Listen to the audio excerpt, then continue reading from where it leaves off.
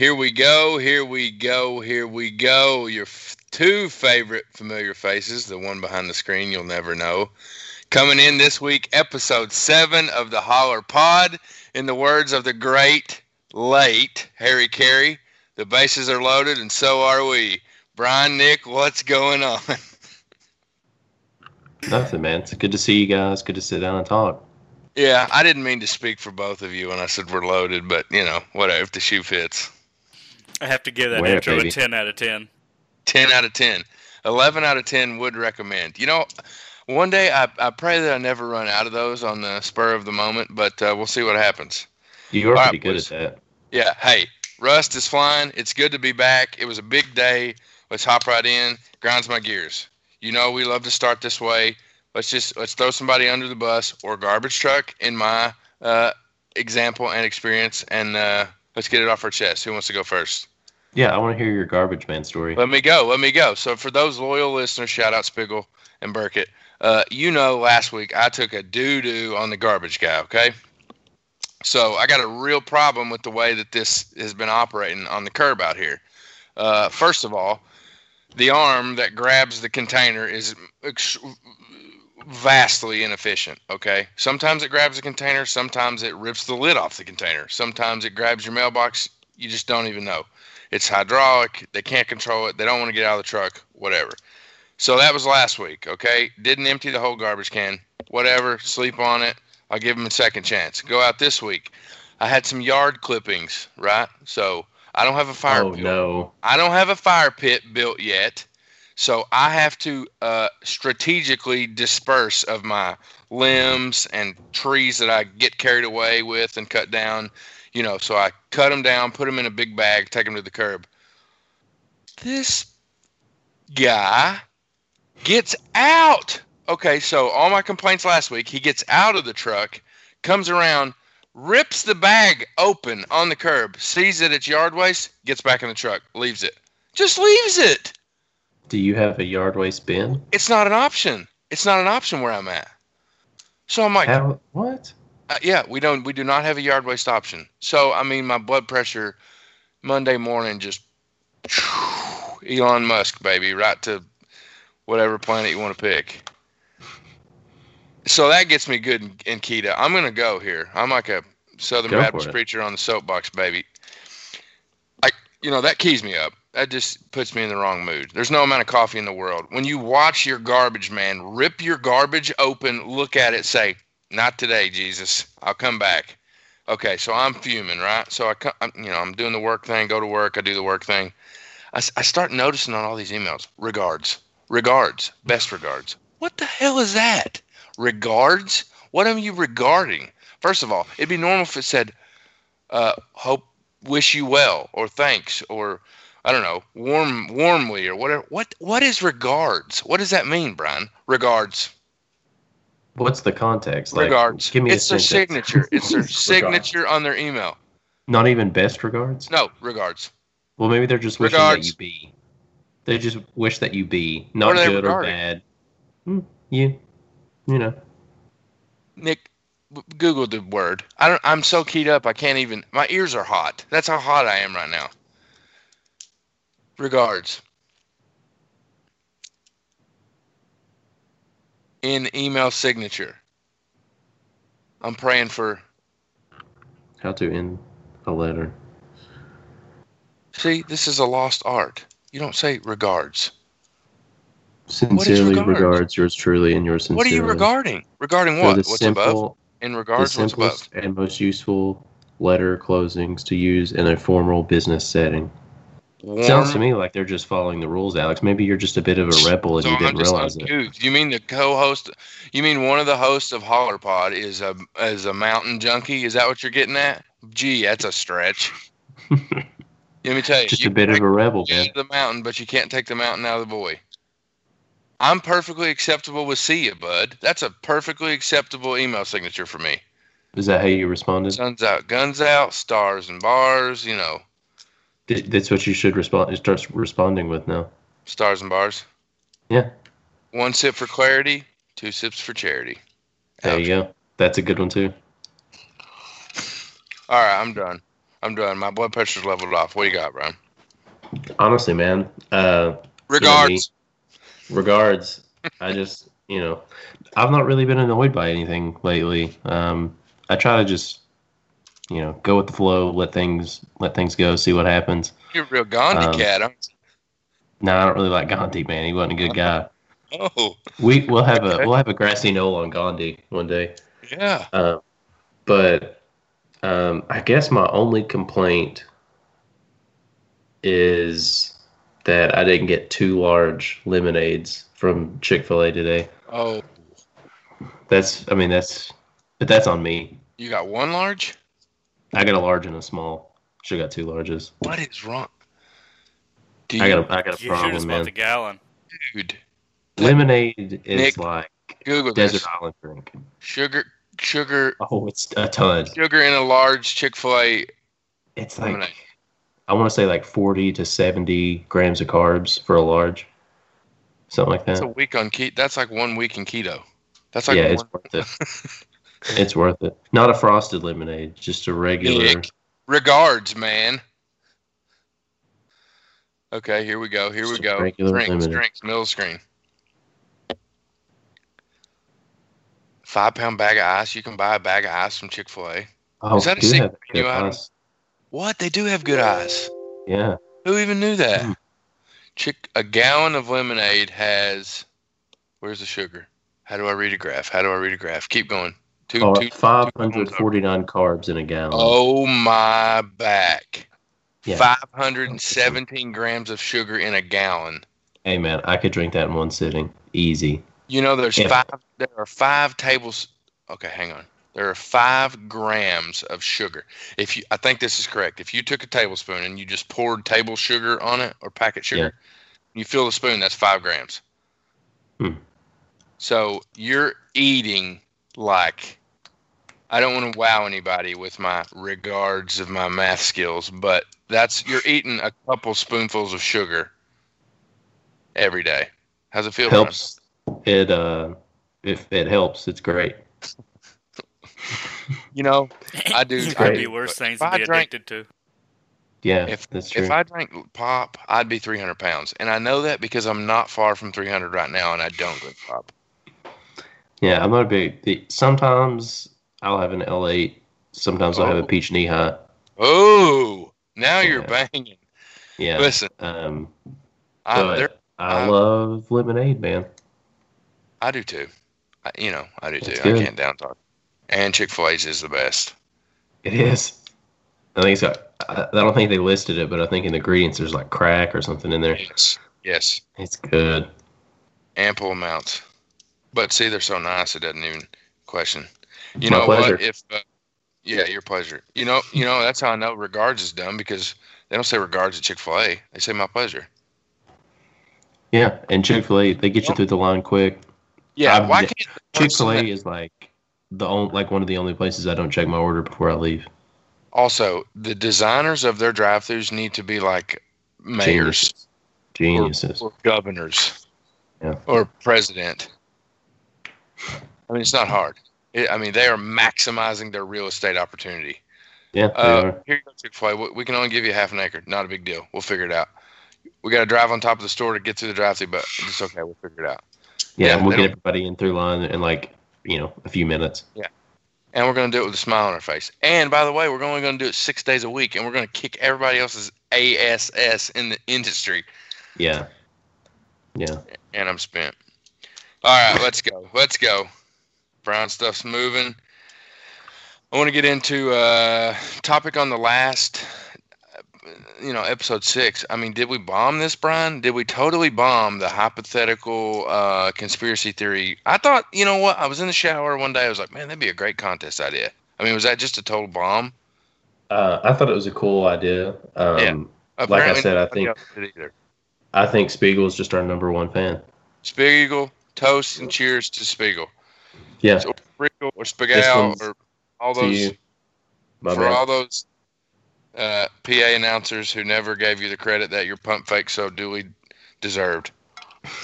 Cheers. He's the only person that could make any member of any team leave the floor on command. best pump fake in the 15th region without a doubt. I think the fact he was left-handed had something to do with it. But, I mean, slickest pump fake in the game. So, Spiggle, we'll be getting with you, man. You just won yourself a guest show on the pod. We don't want to say it's by default because nobody else responded to our what I thought was an ingenious idea, but I digress. We'll have our publicist team reach out to you to get you on the pod. I do want to go over his conspiracy theory because I don't think it's a conspiracy theory. I think he's pulling to. So, for those of you that know, episode 6 came out with the conspiracy theory contest. Said, "Hey, give us your best one. We're going to run it through the mill. Brian, Nick, Alex. We're going to say if it's any good, we'll have you on. The winner is going to be able to be the next guest on the show." Spiggle comes in with the high heat. You know, the 0-1, 92-mile-an-hour cutter at your chin. Here's this conspiracy. Me and the Eastern Kentucky Drillers indoor football team started the Drillers Den. Pause. For those of you that live in Prestonsburg or are familiar with Prestonsburg, the old Papa John's. So Papa John's moved across the street to, I don't even know what you would describe that area, Brian. Down the way from Lanes a little bit, down the way from Ace Hardware.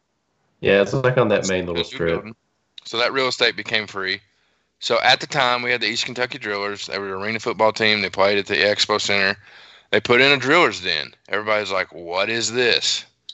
The windows were taped over. They had strobe lights. It's like, okay. I think the sign was I forgot about that until you mentioned it. Yeah, I think the sign was like spray painted on for a couple of years.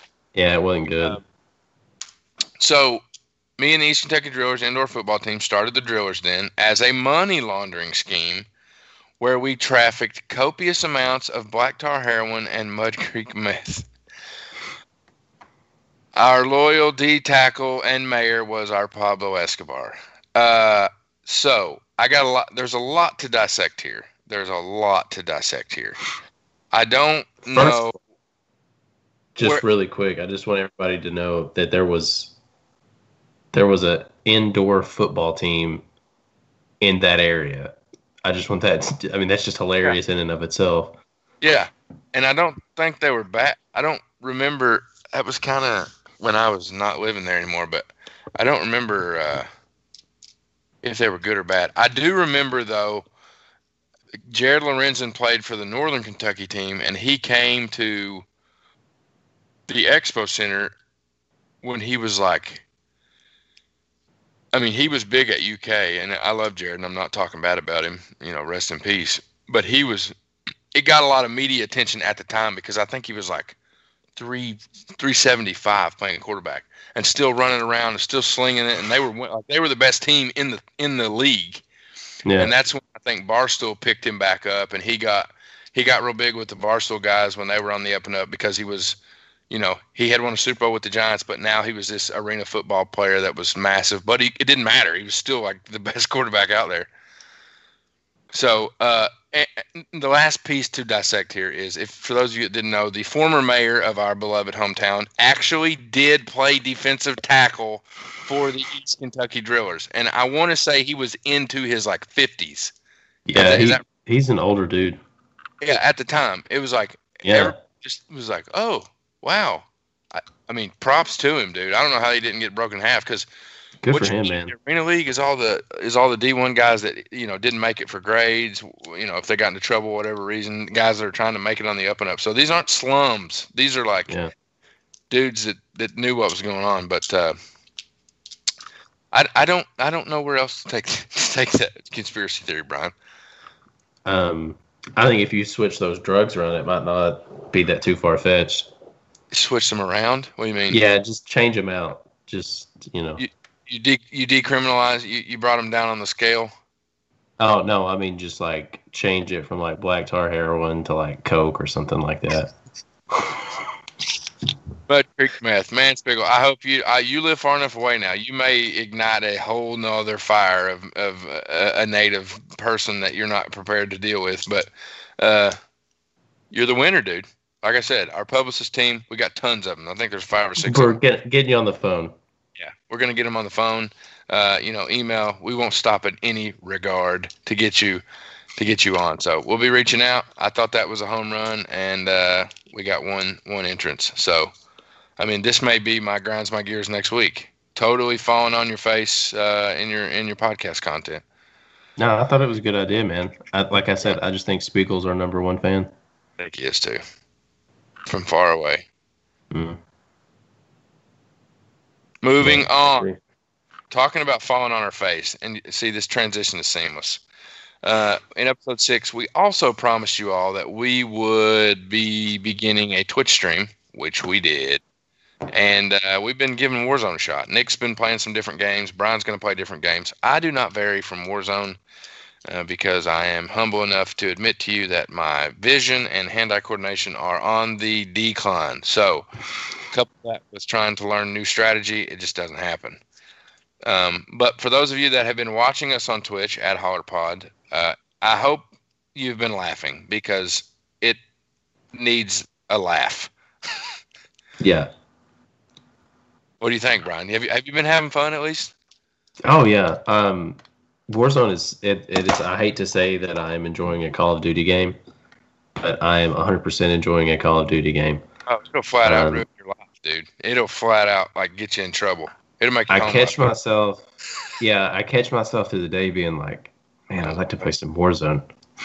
But see now, social media is such. Like you got guys that are streaming that every single day. That's their job. They're making money. They're generating content, getting ad money. They're playing it 8, 10, 12, 16 hours a day, and they're streaming it. So, if you're on lunch break or you check your phone, it's like, oh, they're playing Warzone. Then you're totally derailed from whatever you're thinking about. Yeah, I do like that we're going to have a variety, though, because I have a PC, but I do not PC game. And I've noticed Nick playing some Valorant, so I watched some Valorant. It looks really cool. I would like maybe to get that, but I'm awful with the mouse and keyboard. I know that's what I'm saying. My PC could definitely run it too, but I tried to play Overwatch once before on PC, and it was bad, Nick. It was bad, and ugh. Bad as in good, or bad as in like bad? No, bad as in. You ever watched like you ever given your girlfriend a controller, or in your case your wife or whatever, giving her a controller and they're trying to aim, and instead of like you moving, they're just strafing left and right. The crab walk, man. That's a gear staple. Yeah, that's what it was like. It was not good. Professionals would call it the strafe. Yeah, it was bad times, man. But I really do want to try Valorant out a lot. I don't even know what that is. It reminds me of Overwatch and like CS:GO. Yep, exactly. They seem very similar. That did nothing for me. I don't even know what those are. You've played Overwatch, haven't you? Nah, man. I'm telling you, dude. Maybe I played it with Aaron. 06, I went straight for like COD. After the Halo, we've talked about this. 2000 till 2005, we tore Halo a new one. Man, we're about ready to do it again. Then it migrated to COD. Call of Duty 4 was a game changer. I don't man, that's the only one I really played. I didn't really play any of the other ones. Yeah, that was the first like, oh my gosh, Nate's already prestiged. Oh my gosh, Nate Fraley's at 10th prestige. What, Mom? You know who was super prestige-wise on that game? Who like had every attachment to every gun? Hang on, let me think. Okay. Who did we play with him? Oh yeah, we went to school with him. Older than us or same age? No, our age, in our grade. Evan Hayes. Josh Whitaker. Oh, Josh Whitaker. I forgot. Josh Whitaker was always. Kid did play a lot. But he was like, every time we would play, he'd be like 2 or 3 prestige levels higher than everybody, and all of his guns were gold. I was like, oh my god, joined the military, man. So it may have set him. Hey Nick, pull up that thing where the military. Pull up that thing where the military is using Warzone to recruit teenagers. Shout out Josh. That's a blast from the past. That's a good old Dixie G-Rob basketball game scuffle. I haven't heard that name in a while. Only the real will know. Sean will appreciate that comment. Well, there's a story like that's coming out or has come out recently, but About Dixie the Zero? Army, no, the Army is using their like Warzone just Yeah. to recruit kids for the military. Dude, they SEALs SEALs had a say-so on the creation of this game. Like all the recoil patterns on the firearms, all the attachments, everything cool. like that. I watched a video. They had a huge, I think there were 2 in specifics that had upwards of like 60 years of SEAL team experience between them, or maybe 50. I think they both had done like 24, 25 years. That's awesome. Yeah. And that's why it's so realistic. I mean, the blur and the muzzle, the muzzle break and stuff. But, yeah, man, it's fun, guys. If you guys want to play with us, let us know. We're still figuring out how to do the chat thing. But it is a lot of fun. We give it our very best effort after a hard 8 to 12 hours of working at our given craft. And it's so depressing to hear an 8-year-old child laugh at you when he kills you after you've worked your tail off all day trying to put food on the table and you just want to decompress. But such is life. What did the French say? C'est la vie. C'est la vie. Live and let live. Isn't that it? I think that C'est la vie is such is life. Such is life. I think is what it is. Check that, Nick. I could be lying. Check. The French say a lot, man. There it is. Yeah. C'est la vie. Such is life. That's it. That's powerful. You've not seen The Irishman, have you? No, I haven't. I would like to, I'm though. doing that for you, but there is Please don't. There is an iconic phrase in there. I have to ruin it for you. We've already talked about the punchline. We already argued about this. You don't remember? No. Yes, we did. What episode? It's the George Bush episode, or when you tried to tell me that HW killed JFK. No. Yeah. Well, he was definitely involved. Yeah. That's when we traumatized was definitely involved. Seth. We shook him to his core. But I'd like to have Seth back on soon too. There is a point in the movie where Hoffa has overstepped his bounds. Right? They've killed JFK. They, as in the mob. This is a movie. Hoffa's going off his rocker. Right? The promise made to him was, "Hey, we'll take care of this for you. You got to go quietly into the night." He agrees. They do it. They carry it out. Obviously, we all know the theory and the conspiracy. But there's a point where Hoffa's trying to take his union back, all this power-hungry money, and he starts to tick the mob off. So Frank Sheeran, the Irishman, was kind of the go-between between the mob and Hoffa. And there's a point where a crime boss, one of the big 5 of the New York crime families, says to Frank Sheeran, "Tell him it is what it is." And the power behind that is, if you don't chill out, we're going to kill you too. And it's just like, okay. It is what it is. It is what it is. It's nice. That's a nice saying. Tell him it's what it is. Meaning, it's done. You keep it up. You're gonna end up being the biggest hidden murder in the history of mankind. And we know how that played out. Okay. All right. Let's go. Twitch @HollerPod. Let us know if you want to play with us. Don't laugh at us when we die before the second circle. Big day in sports, boys. I don't know if you guys have kept up with it. All kinds of stuff going on. Obviously, we're still in the middle of this pandemic. We still have a podcast. That's why we started the podcast, because we're in a pandemic. But, I mean, just to name a few things that happened in sports today. Number 1, opening day at Saratoga. For all you thoroughbred fans out there, Saratoga is some people would say, like, next to Keeneland, one of the most, and it's escaping me, one of the most beautiful courses in the country, upstate New York. A lot of your diehard thoroughbred fans really love opening day at Saratoga. So that was today. A lot of the big time jockeys that just left Keeneland, coincidentally. Keeneland had the summer meet last week. A lot of the big time jockeys and names that are familiar, ones that run in the pursuit of the Triple Crown, they were up there running today.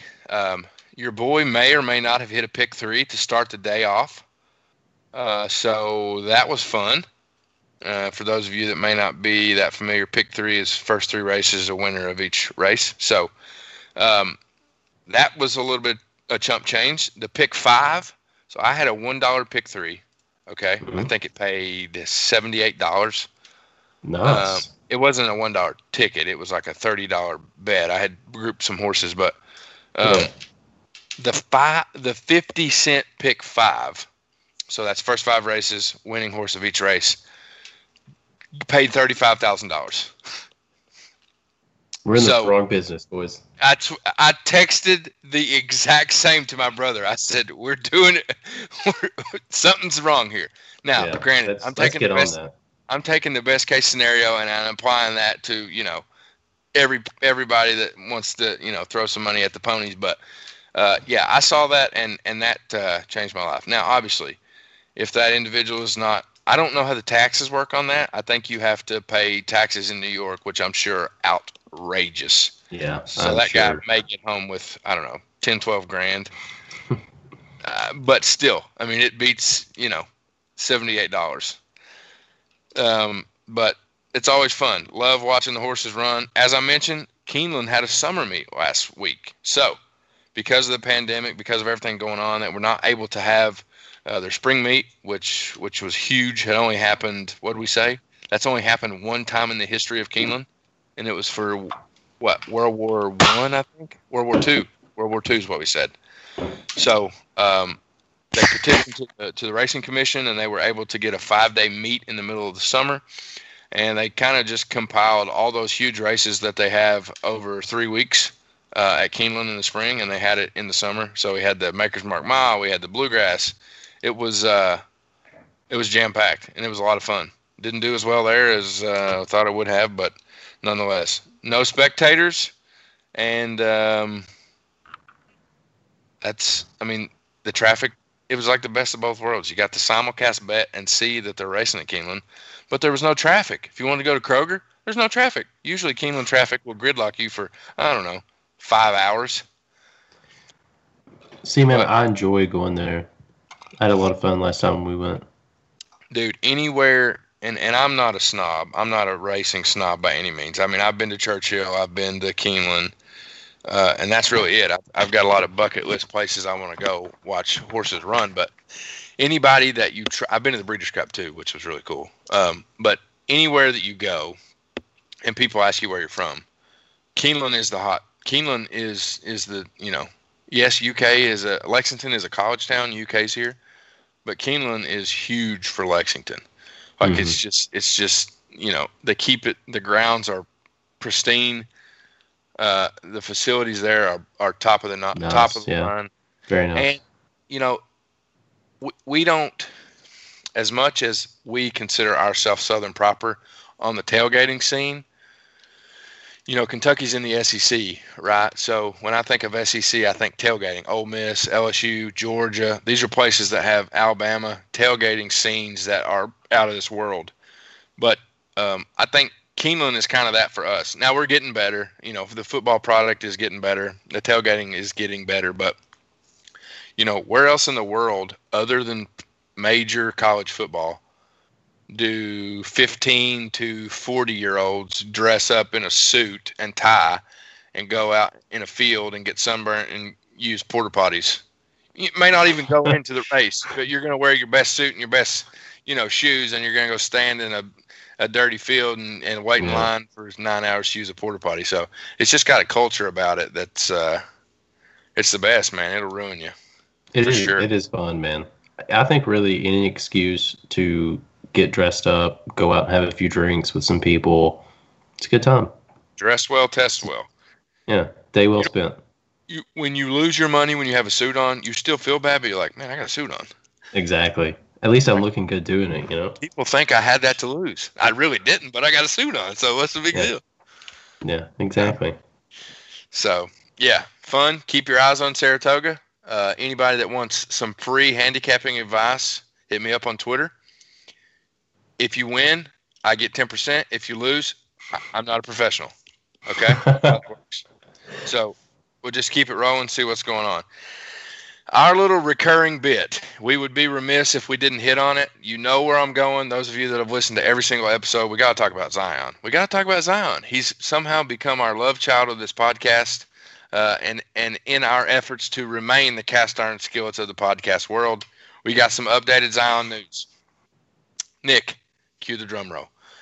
I think it came out last week that the case with Zion, the civil case in federal court, it's going back and forth with this husband and wife duo that, represented Zion. I think it was when he went into the league. So it was an agency that he signed when he went into the league. But it came out last week that they have evidence that Zion took upwards of $400,000 in cash before playing at Duke. Good for him, man. I mean, good for him. Yeah. Okay. Dude, imagine being 18 years old, just out of high school, and a college gives you $400,000 in cash. Good for him. Yeah, I don't really care either. It's just not allowed. It should be, but. And I don't really have a problem with it, Brian, because they didn't win the national championship. Like, if they'd won the championship. Dude, I don't care if they would have won the championship. Burn the banner. Yeah, I would not have cared if they won the championship. These kids should be getting paid anyway. NCAA's making all kinds of money. Schools making all kinds of money. These kids don't make anything. I do not They disagree. should be paid. I think they all should get $400,000 if they're playing. Because they're. But see, they're normalize that, so valuable to those schools, man. I know, but if you so the reason that it works is because it's under the table, right? If you normalize that and you allow that, nobody's going to go to college. The reason it works is because it's not legal. Or do you think more kids would go to college? I think more kids would go to college if they got paid to play college sports, because they would be getting paid, they'd be getting an education, and they would have the opportunity to go into a professional sports. I really think more kids would go to college, and they would stay longer than doing one and dones. Yeah. I think. Again. Yeah. Go ahead, Nick. Yeah, the issue I say is, where do you draw the line? So, say you pay Zion, say $400,000, will you play the first baseman, led the softball team that? What can you do there? Yeah, man. Heck how yeah. Much money, I don't know. All pay should be based upon how much you bring into the school. Yeah. Just like an actual job. What your labor is worth is what you should be paid. Oh, I don't know if I agree with that, because then you would cripple like non-essential programs. No. Well, I mean, look, man. What do you mean non-essential programs? Like Eastern would have a very tough time fielding a softball team. If they all had to get paid? If you paid based on value brought to the program, you would create this like entirely different league of like blue bloods. Kansas, Duke, North Carolina, that would be it like every single year. Then you would have teams that. Well, they're good. I agree. But they would grow like infinitely better. And then everybody else would just be off here to the side paying. So what's wrong with a talent pool? Like, what's wrong with like the best? What's wrong with the best college athletes going to the best school for them? What's wrong with that? You essentially would have what you have in the NBA. The best school for them financially? What? Yeah. Who cares if it's like, look, these kids are risking getting injured. First of all, like I've mentioned him before, Marcus Lattimore. He had nothing to fall back on, man. These kids are risking getting injured, and they're not really going to class. We all know that. Sports in college, sports in we know that. It's a 12-month program. It's 12-month sport. Every sport is 12 months. That's all they're doing, and they're putting their future on the line to make money for these schools. They should be compensated. I agree. I don't disagree with that. I do not. I think they should be going to wherever school is going to treat them the best. But we can't. I do not disagree with that. They definitely need to be paid because of the revenue that they're generating for these institutions. But $400,000 is too much. That's a lot of money. That is too much. That's a lot of money. But think about if you got a job at a prestigious institution and got paid X amount of money, and you got a job at a regular institution and got paid X amount of money. it's the same kind of thing. It's a business. Yes, this is sports, but sports is a business. Sadly. It's just how it is, man. Sadly. $400,000 is a lot of money. I actually heard we've kind of just tiptoed around this and tossed it around and not really knowing what's going on. But I heard the crux of this lawsuit. So the crux of this lawsuit is Zion signed with this, I believe it's a husband and wife duo, and they represented him as his agent when he was going to transition into the league. So the contract that they signed at that time said any and all monies earned or, contractually signed for with our client, we get X percent. So it was fine. They went to the Pelicans, whatever. I guess they had a falling out. The argument now becomes, hey, by the definition of the word, he was given money before he stepped foot at Duke, which immediately made him a professional athlete. Okay. So because he had accepted financial benefits before he even played college basketball, that made him a professional athlete. Is that true? Yeah. Is that's like the legal definition of a professional athlete? Yes. Okay. Yeah. That's why Enes Kanter couldn't play at UK, because he had already played overseas in Turkish, and he had received money. So if you have ever been paid for your craft, and there's a few loopholes with like international FIBA stuff, but if you've ever been paid to play, they won't let you play in the NCAA because it destroys the amateurism of the entire aspect.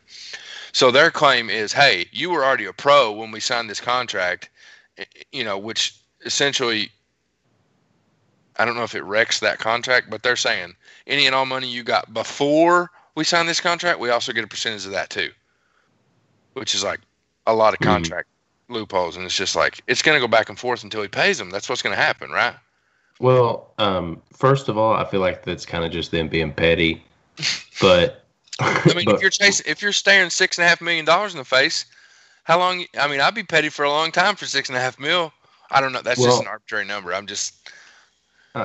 Yeah, but I mean, like again though, like if he signed a legal contract, and that is like the legal definition of a professional athlete, I would have to, I'd have to read it. But if he was a professional athlete, you got to pay him.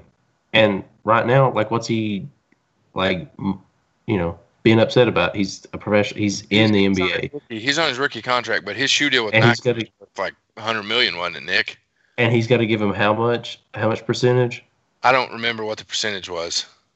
Yeah, they asked for $5 million in hush money, I think. Ooh, he just got $100 million. His Nike deal was $75 million. That's not the Pelicans. That's just straight up. Hey, wear Nikes. We failed you once. He broke out of his skin. Zion, pay him. Quit. You're being petty now. They were being petty first, and now you're being petty. Just pay him. Just get it over with. You got $75 million. Send me some. Send the Holler Pod some. We'll keep quiet. We'll stop talking about it. We do what we do. We'll have an update on this in 2 weeks when it goes back the other way. When it's volleyed over the net again, we'll have an update on it. We will do our due diligence. Boy, that was a tongue twister, and bring you the news weeks after. So imagine, just real quick. Sorry to cut you off. Imagine getting paid $75 million to wear a pair of shoes.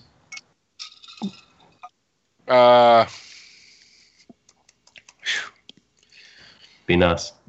All he did was, he's a generational talent. Like, he's like the LeBron of that age group. He's highly touted. He really came on. He was the first viral YouTube basketballer after. Here's my graph. Ready? LeBron up here. LeBron was like ESPN. YouTube really wasn't a thing yet. Videos of LeBron weren't out. And then we had this dry spell where we had like really good talent, but the social media hadn't really married up with talent yet. So somewhere in the middle, it was like, boom. They picked Zion up in like 7th grade. It was like YouTube was the thing, and people were making all these crazy highlight videos of him. And you saw him forever. You saw him for like 6 years. I didn't hear about him until he got in college. You just saw him on the circuits for like 6 years before he was even able to play at Duke. And it's like, when is this kid going to play basketball in college? Because that's how much, how many videos were out there of him. How many times you seen him, yeah. Yeah. I mean, he was, to be that big, Brian, he's like, I know he's a big dude. like 285, or he was. Yeah. I think he's slimmed down. I think he super athletic. He blew out a pair of shoes. I was watching the game. He broke a pair of Nikes. You want to hear a funny story? One time when I was in 7th grade running routes for Michael Burchett, I blew out of my Nike Freeze. Okay? And it's no comparison. I mean, I was clearly too big for the shoes, but, I ran a good post route. I sold the cut, blew right out of them.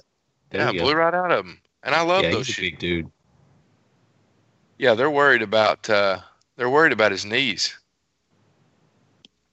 keeping up.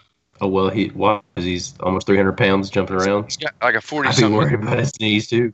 The way he plays. That's what I'm saying. I'd be worried about his knees too. Yeah, the way he plays, and he's so, heavy. There's no way he's gonna. But I mean, people just drum stuff up to be able to talk.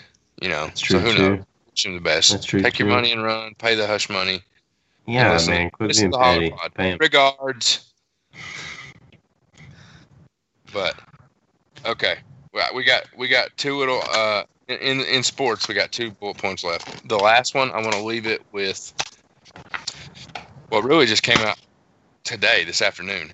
But first, I want to talk about NASCAR. So Bristol allowed fans into the stands this week for the All-Star race. Real quick, Cody Mitchell went. Oh, I didn't know that. Yeah. For anybody listening that has been to Bristol, I told my wife earlier, Bristol was one of the wildest experience I've ever been to ever. It's my first NASCAR race, but just like being at a NASCAR, you can't explain a NASCAR race. I would love to go to a NASCAR race. I would love to go. Yeah, that'd be great. I assume it's similar to the one. Huh? Let's live stream it. Yeah. Yeah, this is a Hollerpot from Talladega. Yeah, so 30,000 fans were permitted into attendance at Bristol. So NASCAR actually moved it to Tennessee because they were one of the states that said, yeah, we'll let you do it. But for those of you that have ever been to Bristol at all, under the lights, it is it's a very unique atmosphere. Number one, because it's under the lights, but number two, I mean, it's a bowl, and you take for granted how many people you're sitting around when you're there. So to see the pictures of that place, I mean, you can see it right there. What Nick's got pulled up, so people social distancing. It's weird, dude. It's just a weird. I mean, that's where we're at. COVID has affected NASCAR. Did you ever think that a professional sports, institution or the foundations of that sport were based on running moonshine from the law? Literally, the definition of rebellion has given in to follow the COVID protocols. Yeah, it's just our soft society these days. Oh, Brian said it. I didn't say it. Brian said it. Regards. Okay, the freshest kind of news topic we've got here deals with the Washington Redskins. So it came out. Well, not technically the Redskins. Oh, you're right, Brian. Formerly the team formerly known as the Washington Redskins. Formerly known as the Heartbreakers of DC, the former Washington Redskins. The TBA. The TBHs. Man, there's a lot to dissect in this point. So, number one, they're in the news in the mainstream right now because of their name. The Redskins has been termed as a derogatory phrase, and what's the word I'm looking for? Slogan, I guess? That's the wrong word, isn't it, Brian? Well, like a derogatory term. A derogatory term for an indigenous person. So, we've been seeing this across sports, I'll say, for 20 years. The Indians. They've had a lot of pressure for a while, man. Yeah, I mean, teams have been changing their names for a long time. I think about the University of Illinois. They used to have the Chief, and they took that away. Mm-hmm. I think a couple of years ago. What's another great example? The Allen Central Rebels. Oh, shout out to Ned, the Allen Central Running Rebels. Yes, they built a whole new school. They didn't even change their mascot. They just built a whole new school. Just got rid of them. Think about that. That's totally slipped my mind. Yeah. I thought there was another. there's another high-profile example of that, though, wasn't there? Oh, I'm sure. The Cleveland Indians, the Washington Redskins. I did see that the Braves were. They had to change their logo. Yeah, they're not gonna. They were under pressure. They're recently, I guess, under pressure for their name. But I think the only thing they're going to be doing is like the chop. They're going to look at the chop. Okay. So one sect of indigenous people. I guess that's the right phrase. Native Americans, indigenous people. I think that's fine. One sect that is just doesn't really. I don't want to say doesn't care, but you do not hear this about. Is the Seminoles, and I heard an explanation of that one time, and I'm going to say it, and you guys tell me if it holds water. Then we'll Google it and fact check me. But I heard that the Seminole Indians were the only group of indigenous people and tribes in the United States that never accepted money or aid from the federal government. So they have been and still are entirely their own controlling entity. Good for them. Yeah, I didn't know that. When I heard that, I was like, wow, that's cool. Why if you ever watch a Florida State football game, the Seminole still comes out, throws the flaming spear in the logo. It's actually pretty cool to see. But I'd never heard that. I didn't know if it was true. I just wanted to get that out. Yeah, I don't know. Principally from Florida. Yeah, so, okay, sorry, back to the Redskins. So they're in the news for pressure to change the team name from Redskins to another, some other name that represents that DMV area, D.C., Maryland, Virginia area, and they haven't announced to the public yet. So, number one, that is why they have been in the news. But to add to this, chain of breaking news today. Breaking news. I'll let you handle it, Brian, because you're more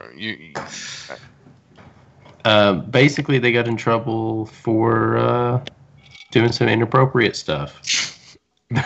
Basically, dude, I saw something on Twitter like minutes before we started this, and it was like a story from a former female executive that said there were stairways in the facility that had two-way glass. Well, and they were like looking up so they could see under their skirts and stuff. And what? Oh my! Yeah, that's and it said that she was shown. What was it? There were like orientation days for the female employees, and they were like, avoid these places. Yeah, don't go here. Don't go to this area of the training facility. It's like, wow, it's sad. Man. Well, here's. This is what I think.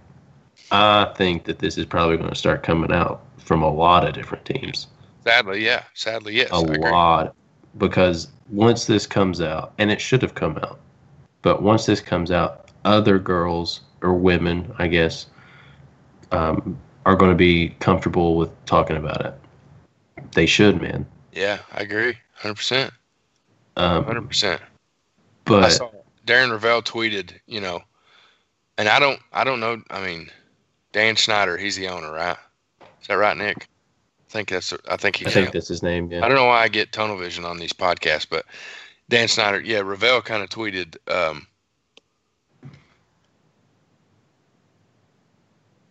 Look, as bad as all this is, and as much stuff is on the plate right now, this is not going to be enough to get Dan Schneider out of there. It's like, what kind of power does this cat have? What?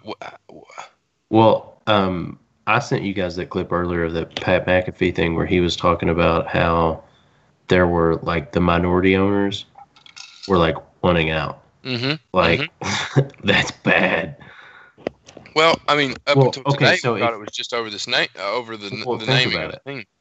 Think about it. The way that he doesn't get kicked out, these minority owners, they want to sell their position. He'll just buy them up. He's got enough money to.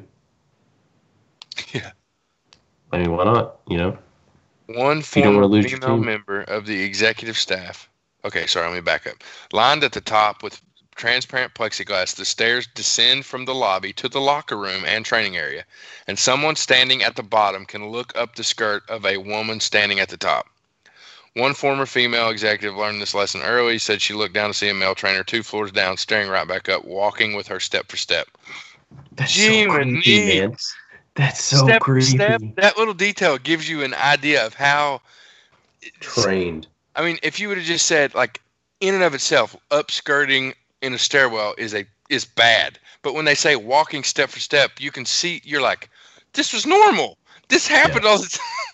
Yeah, he's practiced. Yeah, he knows the cadence. That's terrible. I'm not making light of it. That is terrible. That is bad. Yeah, man. Like you said, man. More power to. I mean, they need to be exposed. This has to come out. Yeah. Good for them. I hope those girls never have to work a day in their. You know what I mean? I don't even have a favorite Redskin ever.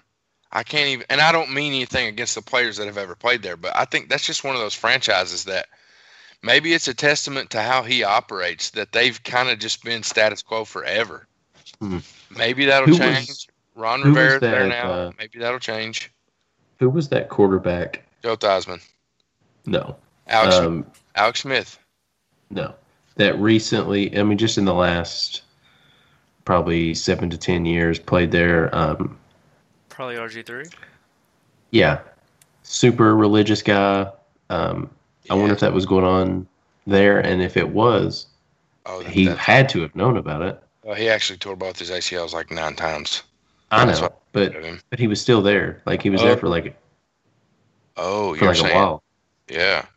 If he was there, he would have known about it. And I think that's a problem. I think all these players that knew about this stuff that didn't come out and say it, I think that's pretty bad, man. Yeah, this is definitely something to keep an eye on. So, what do you... This is the point of bringing all this up. I had this on here before this broke this afternoon, but the point of bringing all this up is, if you could rename the Redskins, what would you name them? Oh, sorry. That's Let tough. me retract. If you could pick a name for the former Washington Redskins, what would the new name be? That's a tough one. I don't even know. I mean, I don't know the history behind why that name was chosen for that team. It seems like you would have something to do with the various federal agencies that, dominate that whole area. You got the FBI. Why don't they just make them the Washington Swamp? The Washington Swamp Monsters. Frogmen. The Frogmen. The Lizards. The Lizards. The Washington Lizards. The Blue-tailed Lizards. Boys, there's lizard people everywhere. I don't know. There are lizard people everywhere. I don't know. Swamp things. I think something like that would be great. Okay. Also, did you see that there was a guy in that area that bought up like 40 different team names like a day before this broke? He bought the copyright to like 40 different. Nick, we should get the URLs. Mascot names. We should get some URLs, Nick. Was smart on his end. So, okay, we'll keep that in the skillet there in the frying pan, and we'll touch base on that. But it's all that to say, it looks bad for the Redskins. Yeah. I think about it, man. The on-field product, but the off-the-field product just got that much worse. Well, think about like sponsors and stuff like that. Yeah. With FedEx, this coming out, FedEx pulled their sponsorship, and that was their main. Who did? I think FedEx did, if I remember correctly. I think that's what I saw.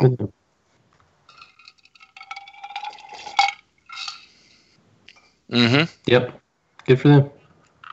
$205 million. Whew. Oh, they warned them that they'll remove their name from the stadium. Oh. So I guess they're still there. So, all right, we'll keep an eye on that. I've got before we get into Q&A and wrap this thing up, and I can say regards for the final time, I've got a brain-busting COVID question for Brian, and it really just hit me at dinner, okay? So I've heard you say many, many times, we know for a fact that the coronavirus is killed instantly if and when it's transmitted in broad daylight by the UV rays from the atmosphere, correct? UV light kills it, correct. Why is Miami, Florida, the hotbed for this virus at the moment? Nick, actually, go to my Twitter. Scooty. Just recently, I've been retweeting a bunch of stuff about this going on in Florida. Are you saying it's a hoax? Oh yeah, my stuff's protected. Yeah. Basically, there has been a ton of what's the word? Like they've been lying, basically. Yeah, you could say that. They said that there was a 98% positive, rate. Turns out that was 9.4%. That's a slight difference. Yeah, and they weren't even reporting negative cases. Yeah, man. That Yeah, must be here we their go. data. Breaking. This is John Solomon. This is Just the News. Like Just the News is really nice. John Solomon seems to be like pretty just middle. Middle of the road. He's not. Yeah, not left, not right. Um, COVID positivity rate is 10 times lower than it was first reported. They were not even there were 33 testing sites around the state of Florida that got caught doing this that we know of. They were not, like, if somebody tested negative, they're like just not even reporting it, that it was a negative test. They were only counting positive cases. Go back, Nick. There's one that how I know. You know how recently, I know like that earlier. These numbers are false. Scroll up, Nick. If somebody asks you to run a report for them, and they say, I need a percent of change or I need the percentage of something, and you work all day and you run that report and you take it in there, and you say, here's your report. And they say, are you stand by these numbers? You go, I don't know. Well, because by the time you've done that, it's going to change. That's how numbers are. Yeah, yeah. Well, the one, I'm sorry, I thought it was also Florida, but it was in Texas. They were, let's see. Yeah, they were reporting probable cases for people who had never actually tested as confirmed. Probable. Oh, right there. Labored breathing. Yeah. Probable case. Well, go back, Nick. There's another one that I think there's a chart. Couple down. What's this guy? Yeah. So scroll up. This guy right here. This Andrew Boston. This guy is an Ivy League epidemiologist. Something like he's Ivy League trained. There's a chart somewhere. Yeah, and it shows like. Is this it on the right hand side over here? Right there? No. There's one that I retweeted it, but it's it may be the second one there, Nick. Did you? I was looking for that. Did you see the stat about the percentage Scroll it down on the bottom. Deaths in Kentucky that came from nursing home facilities? 65% Dude. of all deaths in Kentucky are from nursing homes. Dude. How about stop sending COVID positive patients to nursing homes? How about you try that? See how everything works. Because it's not math, man. It's not that. Like, that's not. Look, if an N95 mask does not stop you from inhaling the virus, which is what they've said, because the filter on an N95 mask is too large. It allows for the size of the virus to come in. So if that is allowing it to come in, why do you think that filter is stopping it from going out? If you get a box of surgical masks, it clearly says on the box, does not protect against coronavirus. That's a problem. If an N95 mask and a surgical mask is not helping you, what in the world do you think a cloth mask is doing? It's not that, man. It's, here we go. 7 of the 19 deaths actually occurred in July. Some of these recorded deaths even happened in April and May. Dude, you can't. I retweeted another thing earlier. I really, really think that there's some wonky stuff going on with this, man. I agree. I know that this is a real virus. I'm not saying that it's not. I know it is. But the death rate is less than the seasonal flu, and that is proven like through these tests, because they're testing a significant amount of people. We are having some deaths. That happens. And I feel terribly for everybody that has lost a loved one due to this virus because, again, I'm not saying that it's not real. But, a big but. Does it show the death rate? 7%. That's not it. It's like 0.1. It's like 0.1. I think about that hot mic video from the Rose Garden you sent us, I don't know, 6 months ago, when they left the hot mic on and that news guy was like, forgot about that. So it's just like the flu, and they were kind of like, yeah. He's like, with that one specifically, the Los Angeles County, they had originally projected like 100,000 people had it, and they started a mass test, and it was like 400,000+ people had it, and the death rate like dropped significantly because you're testing more people. And here's the thing: you can get this virus and show no symptoms, yep, and be totally fine. But if you are vitamin D deficient, if you have a pre-existing condition, McKinney told us all of this. This is exactly what McKinney said. Scroll down at the bottom of that, Nick. That chart, it should show. I don't know why it's stretching like that. I don't know. I acknowledge that this is a real virus, but somebody's cooking the books on this, man. That Orlando, right above that Russ, right here. Look at this.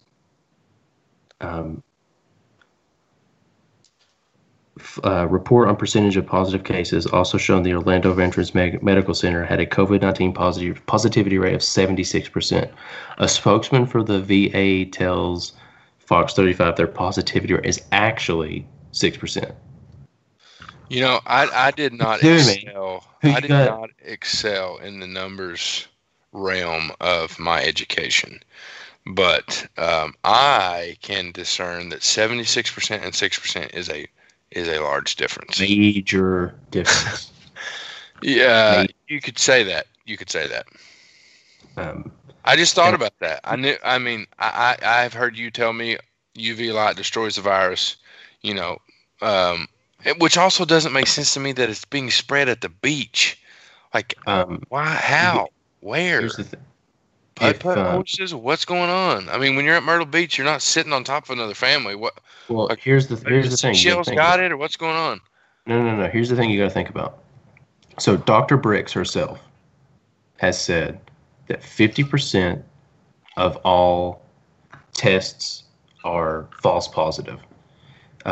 Nick, you actually sent that story about the people in Yellowstone where they tested all their employees, and they had one test positive. They isolated that person and retested them 2 more times. Those 2 retests were negative. So if half of all tests are false positives, and we've already seen certain testing kits that we've gotten already infected with COVID.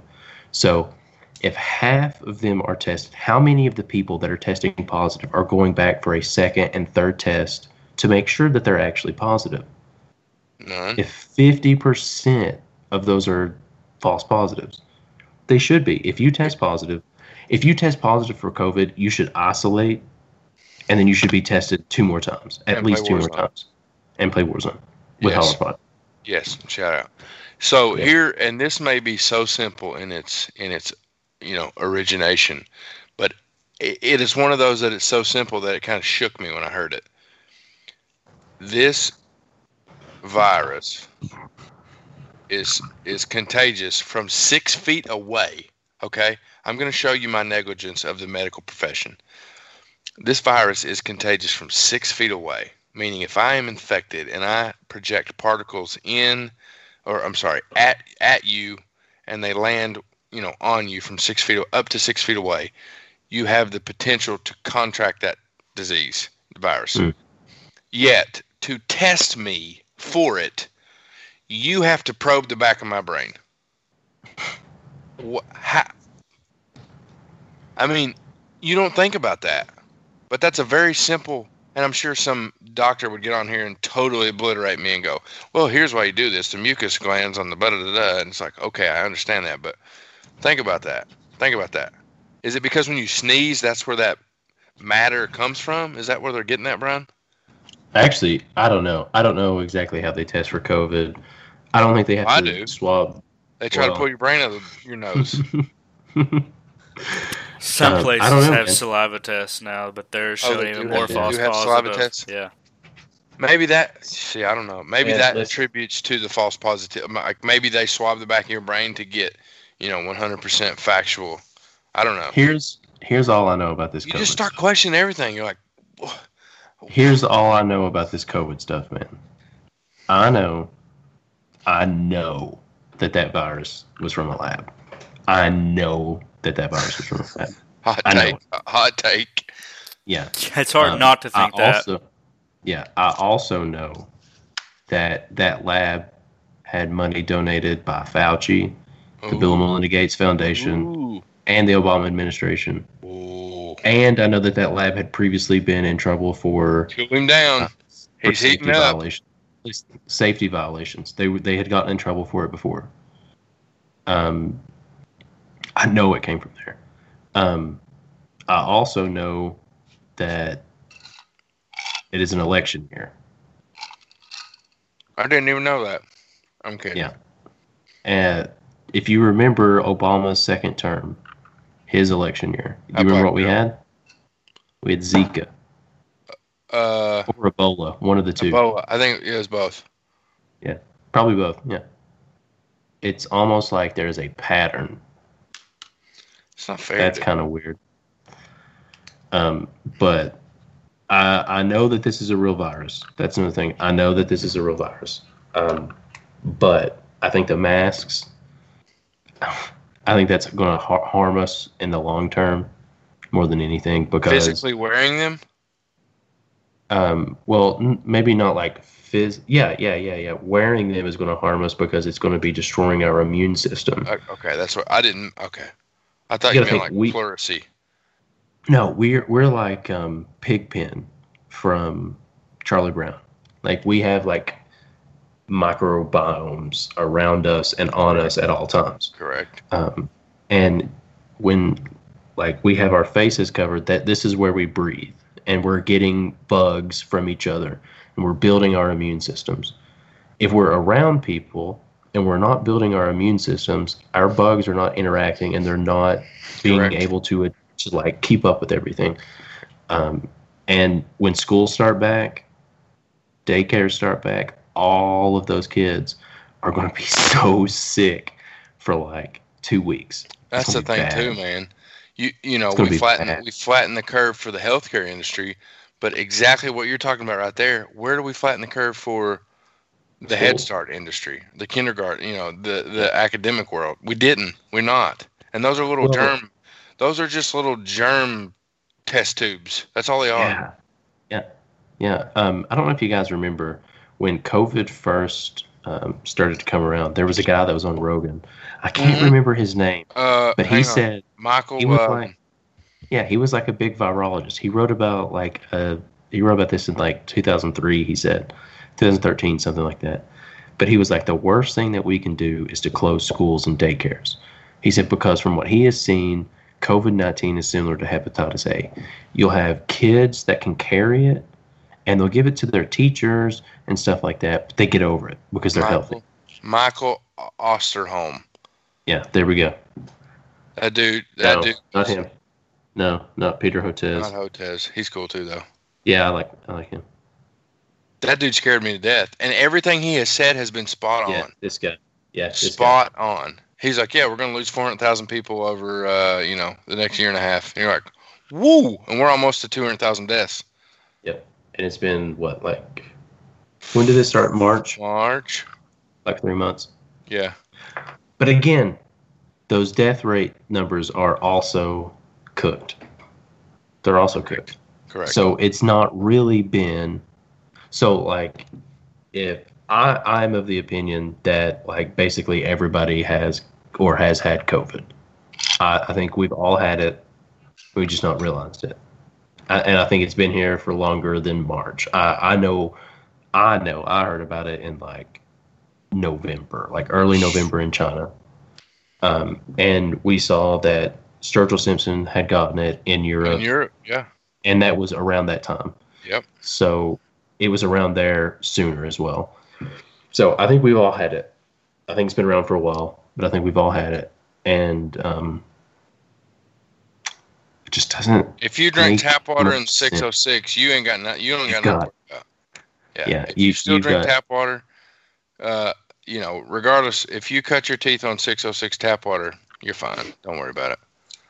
And that was our TED Talk. So, welcome to our TED Talk. But yeah, I mean, spot on, dude. And it's gonna last forever. So who was it? It was what's his name? He was on Rogan just yesterday. We were talking about him. I'm drawing a blank. Peter Schiff. Schiff. Yeah. Oh yeah. He's like, this ain't going away till the election's over. I mean, you're gonna shut down till the election's over.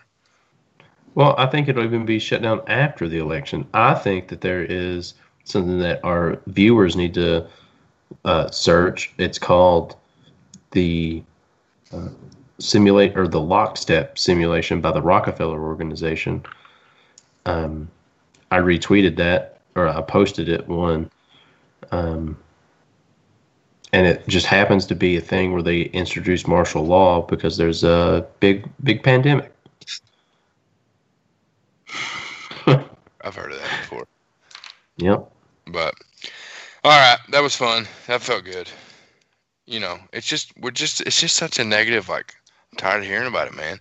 I would like to be paid from March until today 1/2 of 1 cent every time that word has been uttered in the English language, and I would own the moon, boys. Let me tell you.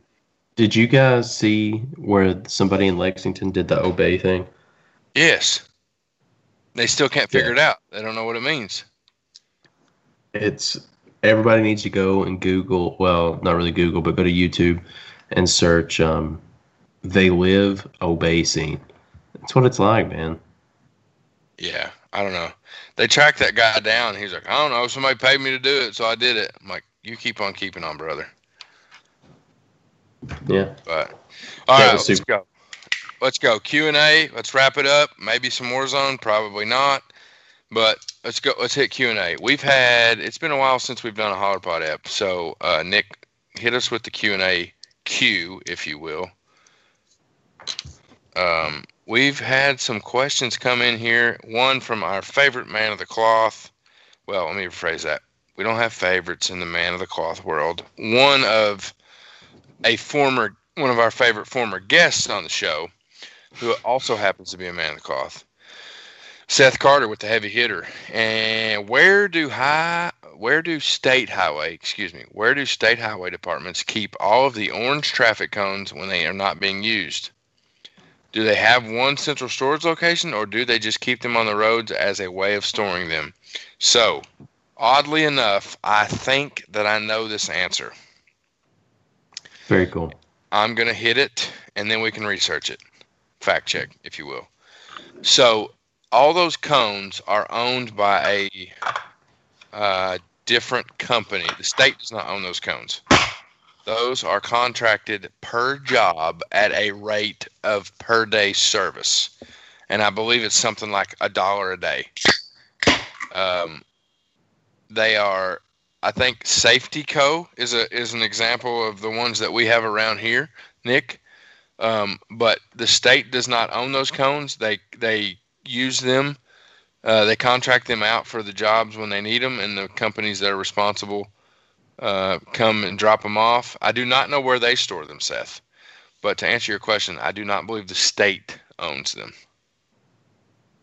So it's like a private organization or a private company that gets a contract from who owns state traffic government. cones? Oh, 7 fascinating traffic cone facts. That's got to be it, right? Oh, that's Manchester, UK. Sorry.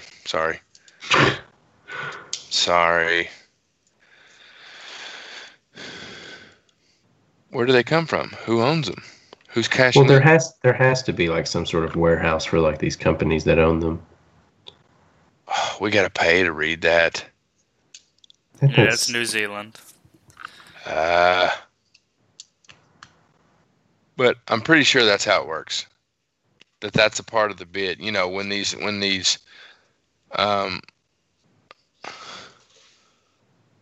lowest prices online, yeah, there you go. They're available for purchase. I mean, boys, should we start a business here? I mean, what is that? What I'm hearing? I mean, maybe. I'm always, I will say looking to make this: some when money. they were redoing that first stretch of the Parkway, I didn't know there were that many road cones under the sun. Jiminy, dude. And man, they're still doing work on all that. Every time I see a road cone, I think of your mom, Brian. That time in front of Walmart. I'll never forget it, man. Oh, Jesus, me either.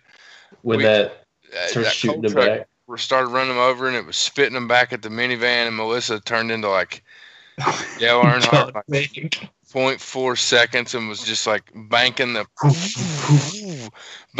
green minivan, and we were like, yeah, man. Wow, this is something.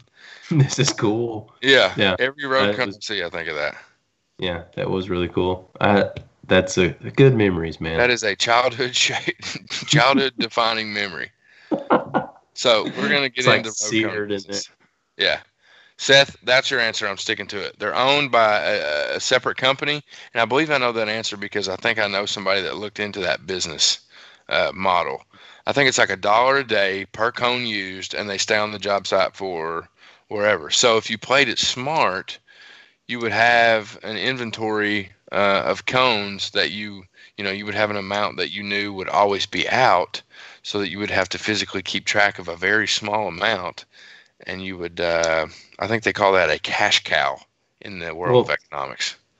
Think about right there. They're owned by the contractor or / construction company who was doing the job. That does not, a decade ago, that's a 10-year-old comment. It literally says 1 decade ago. Yeah. But think about how long it takes for road stuff to be completed. So if this is owned by a private company, they are making a fortune. Ton of money. Hey, Bitcoin and road cones, man. That's HollerPod. We're getting into it. Let's do it. I'm good on Bitcoin. I always got some road cones, man. That's what I'm saying. I don't know if I want to invest in road cones, but maybe. I just don't know that there's going to be that much. Crazier stuff has happened, Brian. That's true. That is true. All right, Seth, I hope that answers your question. We'll do some research and get back to you. Nick, let's keep moving. What we got next? Oh, from a silver fox. Who decided the random Colorado squirrel needed to be tested for the bubonic plague? So, reading the news headlines, I believe it was earlier this week. That question, by the way, comes in from the most beautiful and intelligent woman I've ever come across in my entire existence. But a Colorado squirrel was tested for the bubonic plague and tested positive. Yeah, I think I actually know the answer to this part. Hit it, Brian. I think if there are just I think they just test roadkill and other stuff like that. I know, for example, in China, they found there's an outbreak of like the bubonic plague in a certain spot, but also currently there's a group of elephants, like over 100 elephants have died mysteriously, and saw that. Yeah, and they're testing them to see, what killed them. But I'm fairly certain that roadkill and other stuff like that gets tested regularly, and this squirrel just happened to have bubonic plague. That's a good point. I didn't think about that. Yeah, I know. I didn't know that squirrels could carry it. I mean, that makes sense because they're a rodent, but I know armadillos carry bubonic plague. Like, if you are ever in the situation to somebody's like, hey, you want to eat this armadillo? Do not eat it. It's probably got the Black Plague. Hang on. Let me write that one. Okay. Yeah, just jot that down. I also heard they're like regular. They're like regular carriers of the plague. Huh. That's crazy. Yeah. I heard it's not that big of the deal. I mean, the real reason is because of the anti-vaxxers. We all know that. But I heard that there's like 10 to 15 acknowledged cases per year in the world. So of the Black Plague? Yeah, this is kind of just gaining traction because it's a squirrel and it's Colorado, I guess. But and it's the Black Plague. I eat a lot. Well, I used to eat a lot of squirrels. So I like squirrel. Yeah, it's a delicacy.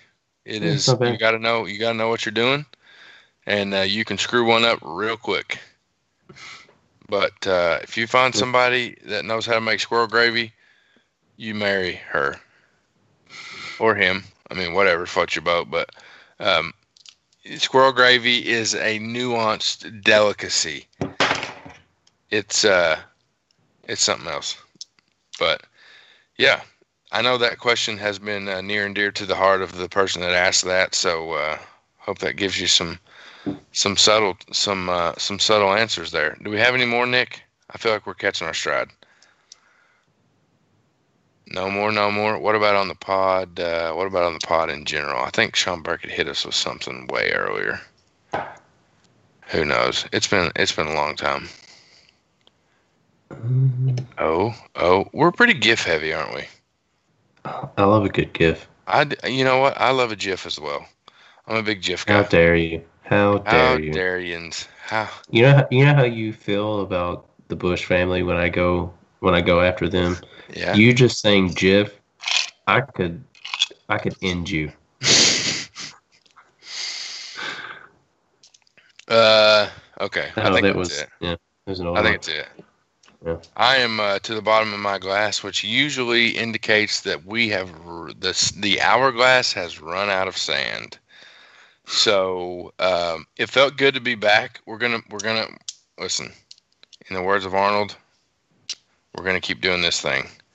So Brian, what kind of wisdom do you have? I mean, last week you hit us with the one hitter quitter. Option investing on gold and silver. You should have listened to me on the silver and the materials calls. Well, hopefully somebody out there did. What do we have for him this week? Let's see. Wisdom I have for you. I would say something a little different, not financial markets here. Treat every day like it's your last. Whoa. Just enjoy it and just be with the ones you love and do what you love every day. Whoa. Yeah. Okay. Yeah. I don't know. What am I supposed to say? How do I follow that? Why'd you go first? I got one, and it's kind of a selfish indulgence of my own. Don't spend hours on Facebook watching videos of people with fart machines in Walmart, because nothing good comes from that. It's just a time suck, and I'm old enough to where I should not laugh at something like that, but I cannot help it. I just can't help it. I love situational comedy where stuff has been set up to where someone knows what's going on and the other person does not know what's going on. So that's my words of advice. Be present in your current situation. Do not fall into the time suck that is Facebook videos about whatever the algorithm chooses to provide you with. Oh, wait, everybody, follow me on Parler. We should start a Parler. What is that? It's a new social media. I can barely keep up with all this, man. Let's see, I don't get on Facebook and stuff. What is Parler? It's like a new... It's very similar to Twitter, except it's not ran by, Jack. Jill. Jill's got Parler. Jill runs Parler. Yeah, it's all Jill. Okay. Yeah. Nick, what do you got? Leave him something good.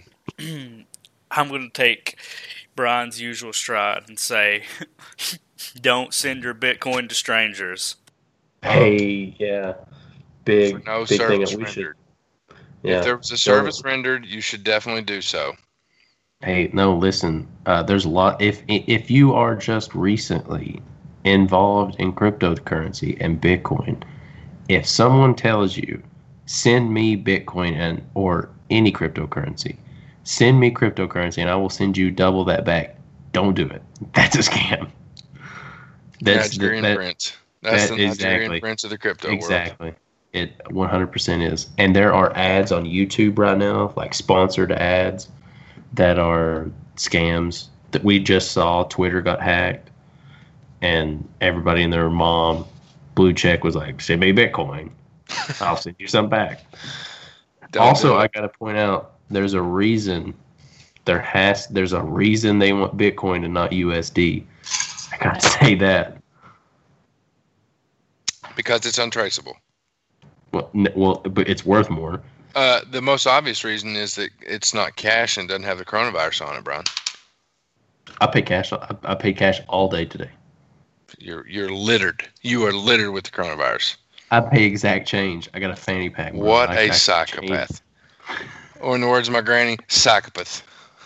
All right, that's it. That's all I got. I have cashed out episode 7. Exit with our best regards.